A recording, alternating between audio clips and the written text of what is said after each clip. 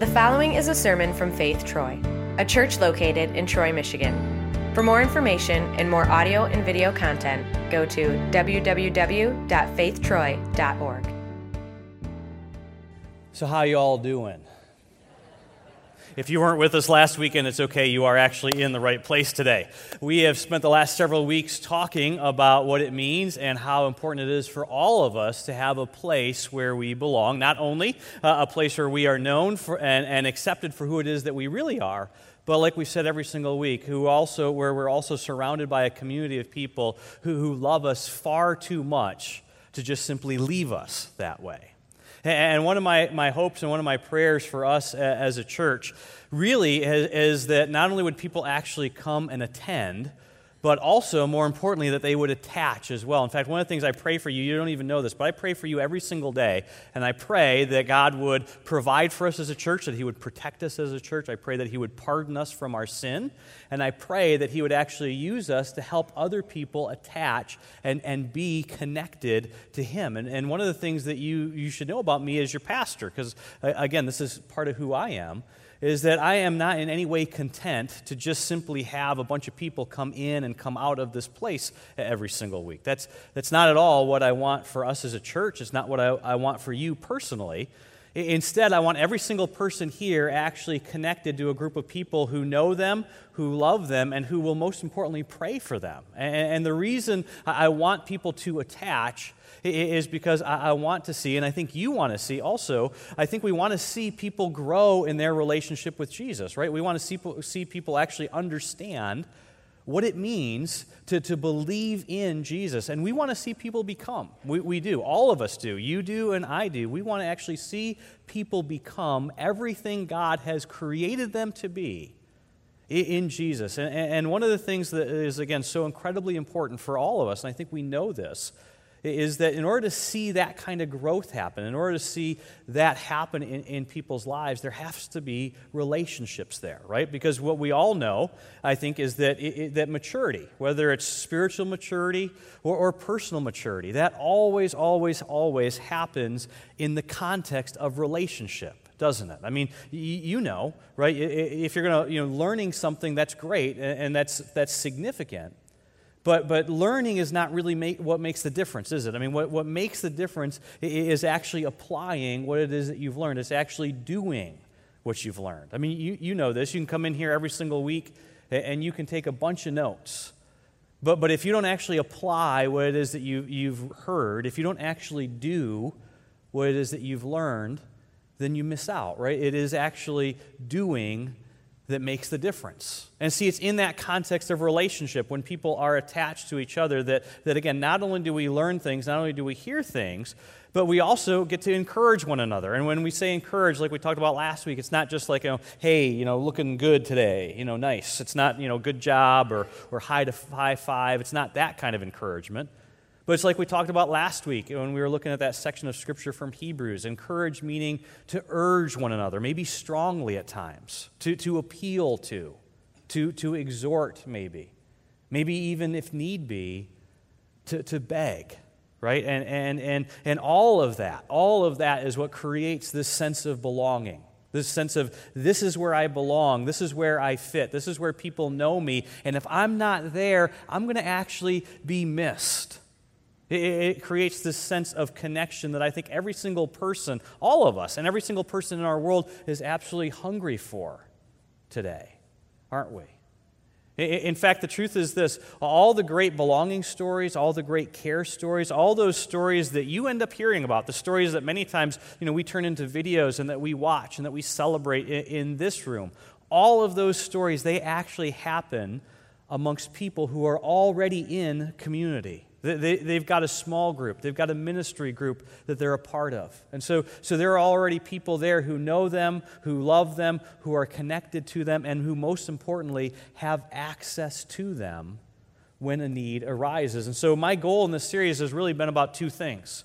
It's about helping all of us to understand how critically important it is for us to work together to create places, to create environments for everyone to have a place to belong, And then hopefully also to encourage each of you. My hope is that each of you would actually be in and you would get into an intentional community of some sort, whether it's a small group or a ministry group, that you would actually do that, take that step and connect. And maybe, you're here today and you're kind of like in group limbo because, you used to be in a group and you're not sure if you still have a group, if the group is still together or not, that you would actually get on the phone and talk to each other and figure out, is the group going to get back together? And if so, that's great. Start meeting again. But if not, that's okay too. That's normal. It's normal for changes like that to occur. And maybe this is your opportunity to be a part of a new group or to start a group and to start a brand new group. Because again, what we want is for everyone to actually be connected into a group that's a good fit for your current life stage, wherever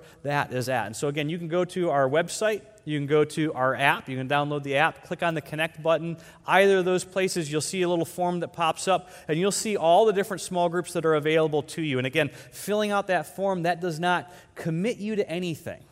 All it does is it helps us to give you the most options possible to actually connect with a group of people later on this fall at one of our small group connection events. Don Haney is the director of our small group ministry. He is out in the lobby today. After the service, he can answer your questions about a small group. He can help you figure out about how to connect into a small group and help you get into a group this fall. And again, like we said together last week, there are so many different things to talk about when we're in a series like this, because there are so many things that are important to talk about, and there's so many reasons why actually getting, face-to-face with each other is better than just always being shoulder to shoulder. Now, we talked about one of those things together last week, which is this idea that all of us, we drift, right? Every single one of us, we all drift. And whenever we drift, we always drift away from whatever's best for us. We said that when it comes to our health, right? You never drift in a good direction in relationships, whether it's with your spouse, with your kids, even in a friendship. You never actually drift towards what's best for you. In every area of life that matters, every area of life that's most important to us, we said there's always effort required. It is always upstream, because you never ever just drift in a good direction. You never drift to what's best. And we looked at a great section of Scripture from the book of Hebrews, where the author of Hebrews, he tells us this. He says, "See to it, brothers and sisters, that none of you has a sinful, unbelieving heart that turns away from the living God, but encourage one another daily, as long as it is called today, so that none of you may be hardened by sin's deceitfulness." And after kind of drilling down deep into that verse for a little bit and looking at that verse, kind of our takeaway from the author was this. What the author is really saying to us is that, listen, for all of us, right, the best defense against the deceitfulness of sin, which is in me and which is in you, right, it's in all of us, the best defense actually isn't me. It's we. And I think, again, the truth is all of us know that's the case. All of us know that's true. And so what I want to do in our time together today is to kind of push into this subject just a little bit deeper. And today I very specifically want to address one group of you that are here today, and I want to actually speak to the group that most of the times are the most resistant. You happen to be the most resistant when it comes to actually getting into a small group or getting into an intentional community group. And I'm not even going to tell you who you are, because you already know, I think. And the truth is, it's all of you guys, right? All the men. All the single guys, all the married guys, all the college guys, all the about-to-be-engaged guys, all the been-married guys, all the 50-something guys, the 60-something guys, all the guys who already have enough friends, all the guys who already have plenty to do, right? It's all the guys. It's all of us men. Many times, we are the ones who are most resistant when it comes to this idea of being an intentional community group. And again, the reason why I want to talk to the guys today, not because this only applies to you, but because what we're going to talk about today, it specifically applies to us as men, applies to all of us as people. But as guys, whenever we drift, we kind of drift, we have this tendency to drift into the same three things over and over again. And what's so interesting to me about this is that this happens to us regardless of our age. So I really do think that this is something that's unique to us as men. But see, all of us as guys, we tend to drift. When we give into that drift within, we tend to drift towards isolation, independence, and autonomy. Now, the truth is, women, you drift towards those things too. You do.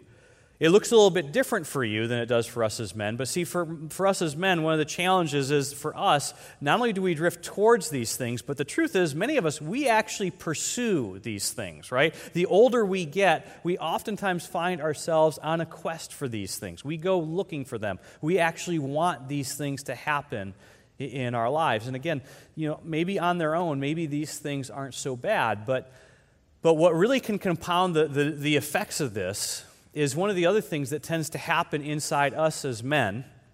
And this is something that happens, I think, to most of us as we get older. In fact, for many of us, this happens in our late 30s. It happens maybe in our early 40s. And I don't even know that we're aware of it all the time. But there's this low grade, just kind of below the surface, nonstop sense of anger that kind of develops in us as men, isn't there?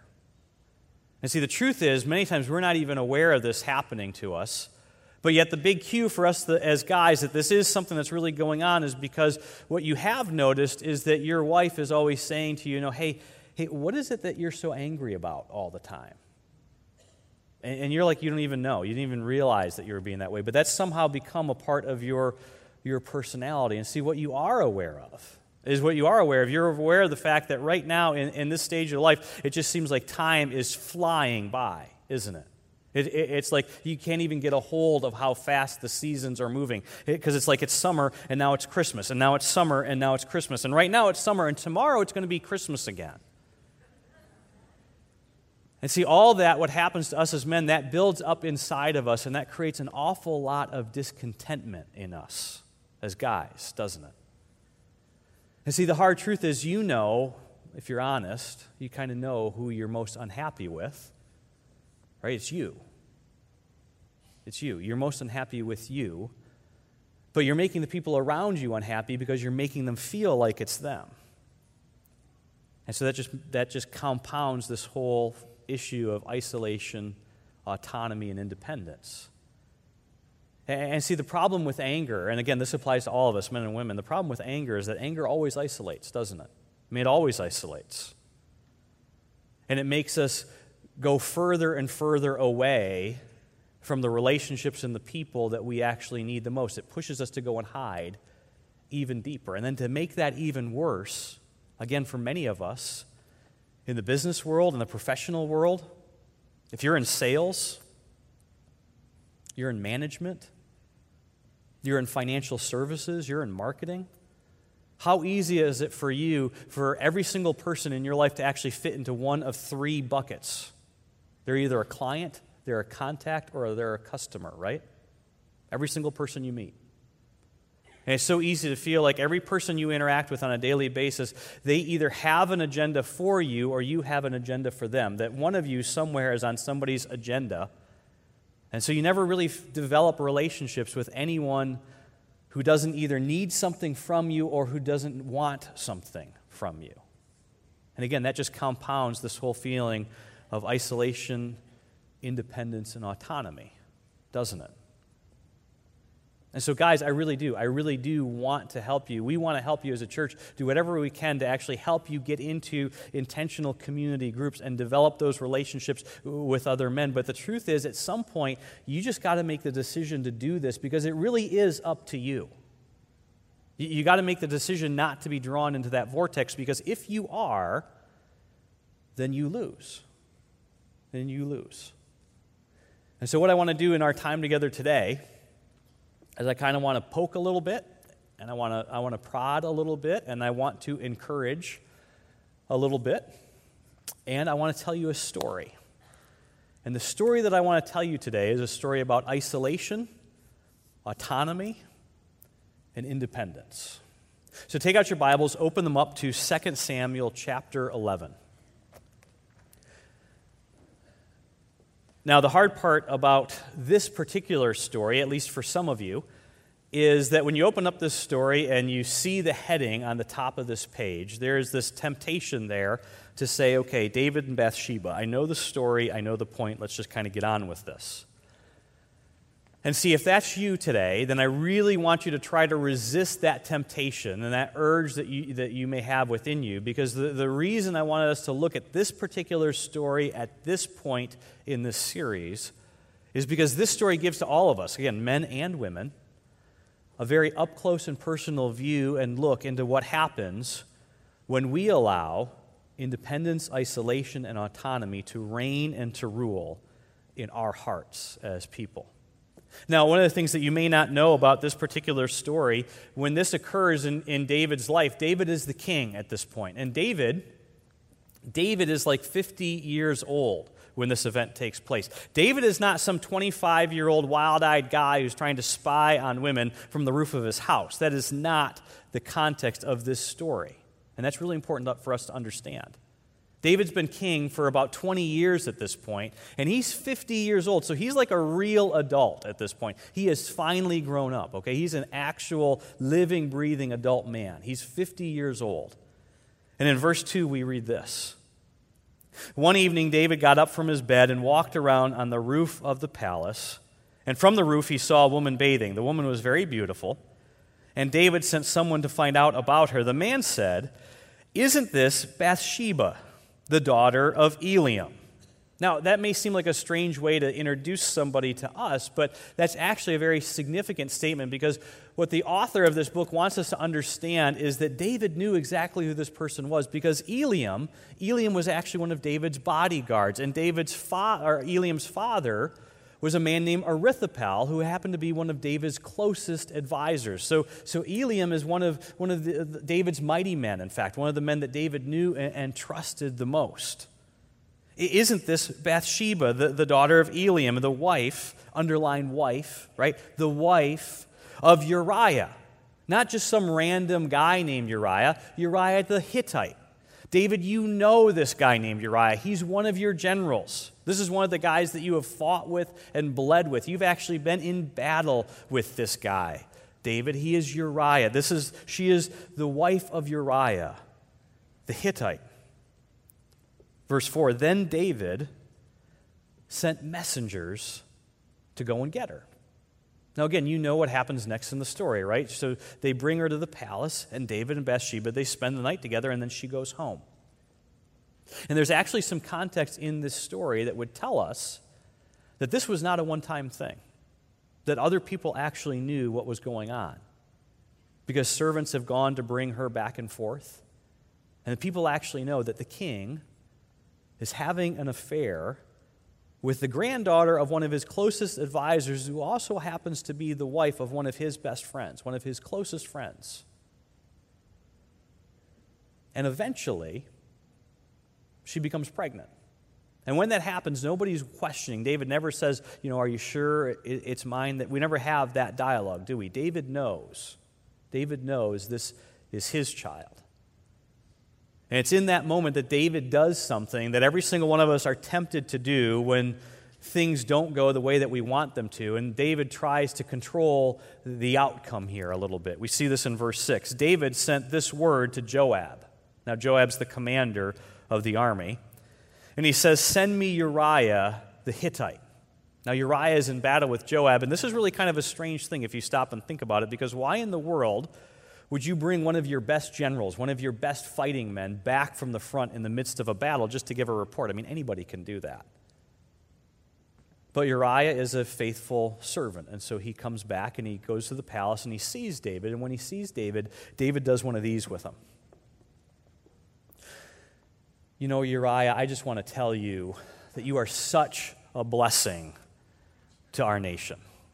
David, or Uriah, I want you to understand, I know what it feels like to be you. I know what it's like to be in war. I know how demanding that is. I know how difficult that is.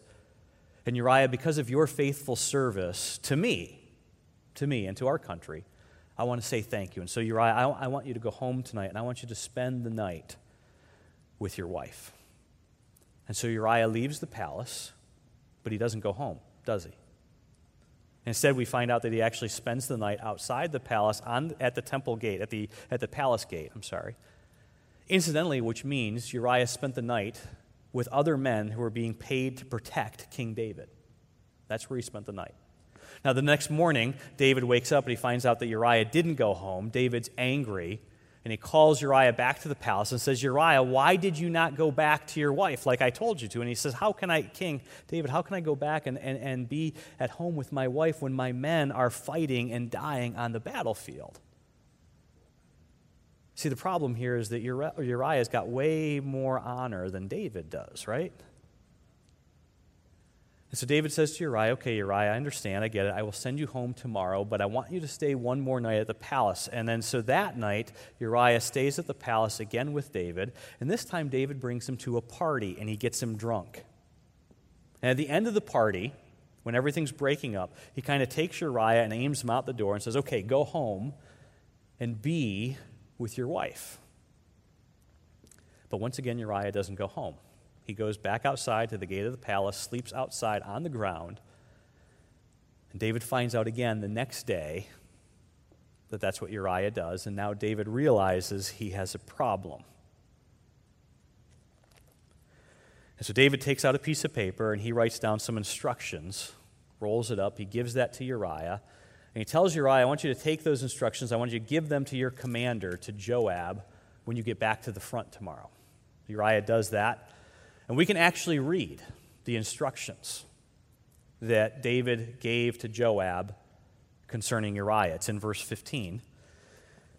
David told Joab to put Uriah in the front line where the fighting is fiercest, and then withdraw from him so that he will be struck down and die. Outcome controlled, right? Then in the last verse of the chapter, verse 27, we read this. The thing David had done, it displeased the Lord. Now, other translations are actually a little bit more blunt about this. And it says the thing that David did was actually evil in the sight of the Lord. And I think all of us would agree and say, yes, that was about as evil as it gets, doesn't it? Now, it's actually in the very next verse that we find the reason that I wanted us to read and to look at this horrible and terrible and tragic story together today. Because it's in chapter 12, verse 1, that we read this. The Lord sent Nathan to David. Now, Nathan is a prophet. See, one of the things we need to understand is that nobody has access to David because David is the king, right? You don't tell the king that he's wrong. You don't tell the king what it is he's supposed to do. Everybody who is around David is working for David. They're all getting a paycheck from David. So nobody has access to David, nobody. And so what God does in this situation is he sends someone in from the outside, despite the fact that David had given God every single reason imaginable for God to turn his back on David and abandon David. God did not abandon David, and God will never, ever, ever abandon you. God actually sent someone in from the outside to reach David because David had made himself isolated and inaccessible. And that is always, always, always, always a recipe for disaster. And men, the truth is, it is in all of us to actually go and pursue isolation. And when we do that, we have got to be extremely careful because when we pursue isolation, we can very easily end up making ourselves inaccessible. And when we become inaccessible, do we make better decisions or do we make worse decisions? The truth is we make terrible decisions. And King David, the very same king who as a teenager killed Goliath, the very same King David who wrote most of the Psalms, King David makes a terrible, terrible decision because he is inaccessible by anyone. And so God actually sends in Nathan to reach David and to speak to David because nobody else can reach David at this point. And listen to what Nathan says to David. This is very important. He says this, chapter 12, second half of the verse. There were two men in a certain town, one rich and the other poor. So very interesting. Nathan approaches David as if he needs David's input. He needs some wisdom from David. David, I need to know, what would you do if you were in this situation? There were two men in a certain town, one rich and the other poor. The rich man had a very large number of sheep and cattle, but the poor man had nothing except one little ewe, one little baby lamb that he had bought. He raised it, and it grew up with him and his children. So it was like a family pet. It shared his food. It drank from his cup.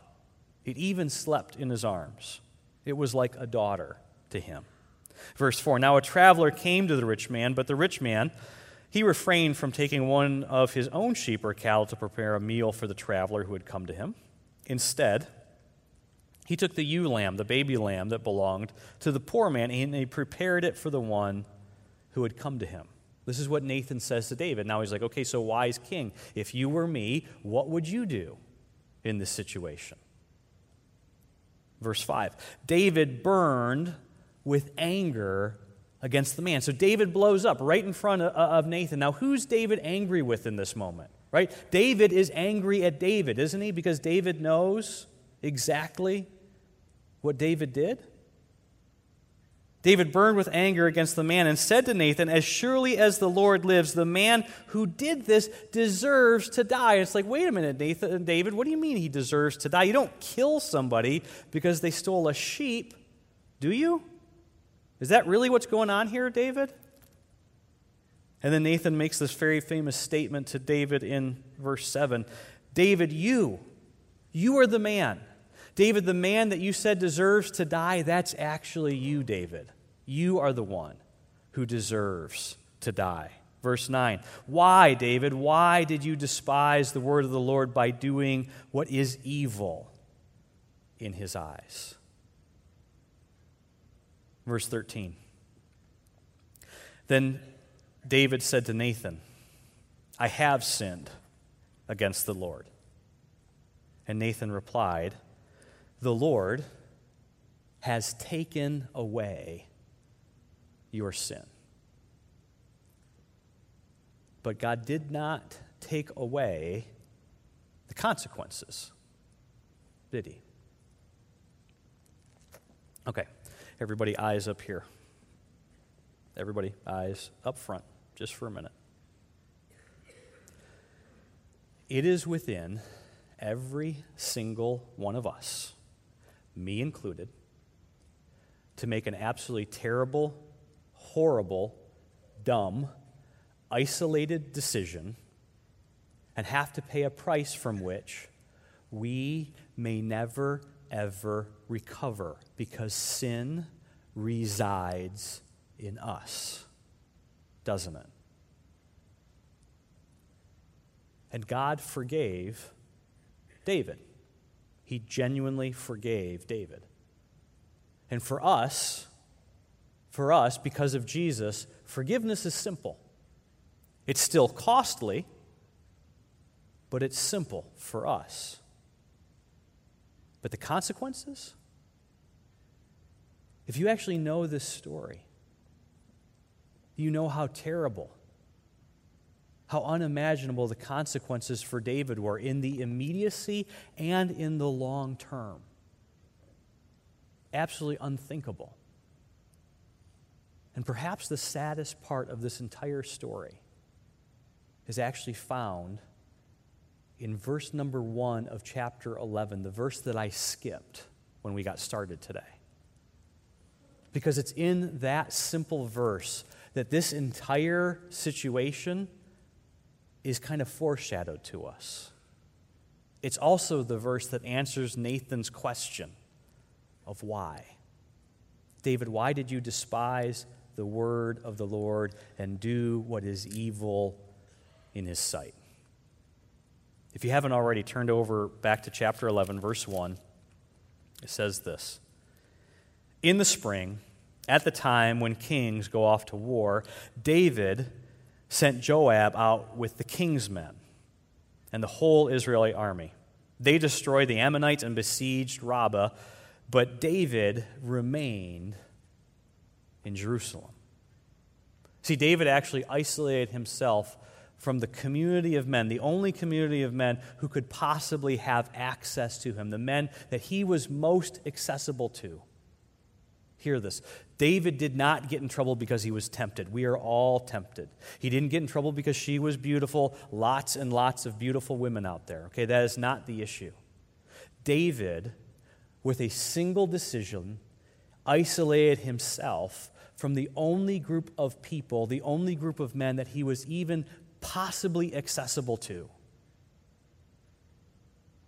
See, when a king would go off to war, if any of you have ever served in our armed forces, you know this is true. When a king would go off to war, you go off to battle, things change, don't they? Relationships change.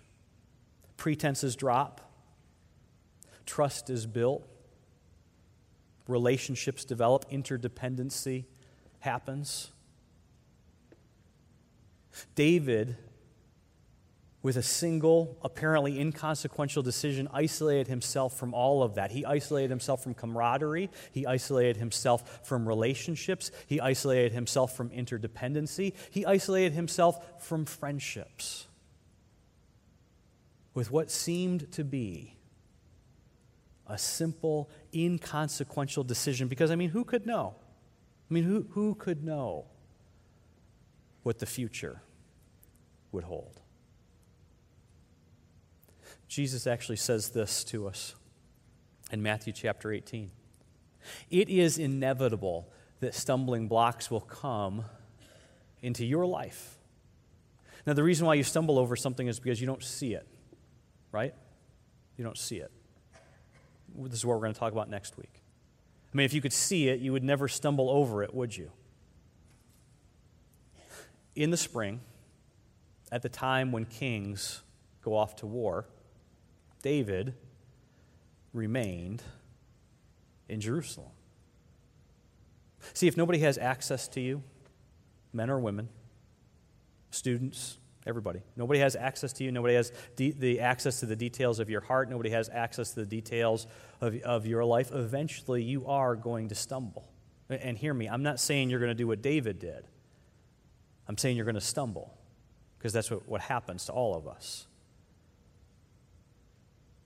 So when you stumble, who's going to be there to actually point out the thing that you don't see? When you stumble, who's going to actually be there to restore you and bring Christ to you? See, we want to help with that. We really do. We want to help you do that. We want to help you, because I know what's on the inside of you. It is on the inside of me as well. It's on the inside of all of us. And see, one of the challenging things about community is that community is one of those things that many times we want the least, but when we need it the most, it's actually the hardest to get. And so here's my question for all of you, but especially for the guys. Are you willing? Would you be open to the idea of giving people who don't need anything from you or who don't want anything from you? Would you be open to the idea of actually giving them access to you? Of actually being willing to step into community, intentional community. And it might be, I'll be upfront with you, it might be very uncomfortable community, especially at first. But are you willing to step into intentional community, not only for your sake, but also for the sake of the people who you love the most, as well as for the sake of the people who love you the most as well? I hope so. I hope so. That's my prayer for each of you. Let me pray for you today. Father, this is one of those stories that you have preserved for us and that you've saved for us, that when we hear it and when we read it, it just hits each one of us in so many different ways. For some of us, we hear it as a warning. For others of us, we hear it with some regret. But Father, actually my prayer today in this moment is that every single person here would actually hear this as a reminder of your great love. That no matter what we do, no matter how much sin we jump into, that you always pursue us. You never give up on us. You never turn your back on us. And despite the awfulness of the sin that resides in us, that you really have. You have taken away our sin through the death and the resurrection of your Son, Jesus, who is our Savior. And Father, that is something that we recognize that only you can do. Because, Father, we also recognize that, just as David said, it is only against you that we sin. It is only against you that we harden our hearts. And Father, because of your unending love for us and your great compassion for us, we ask that you would give to us that gift of forgiveness. We ask that you would blot out our transgressions, that you would cleanse us and create in us a new heart, O God. And Father, in this moment, I ask that you would hear us as individually and personally as we silently confess our sin to you.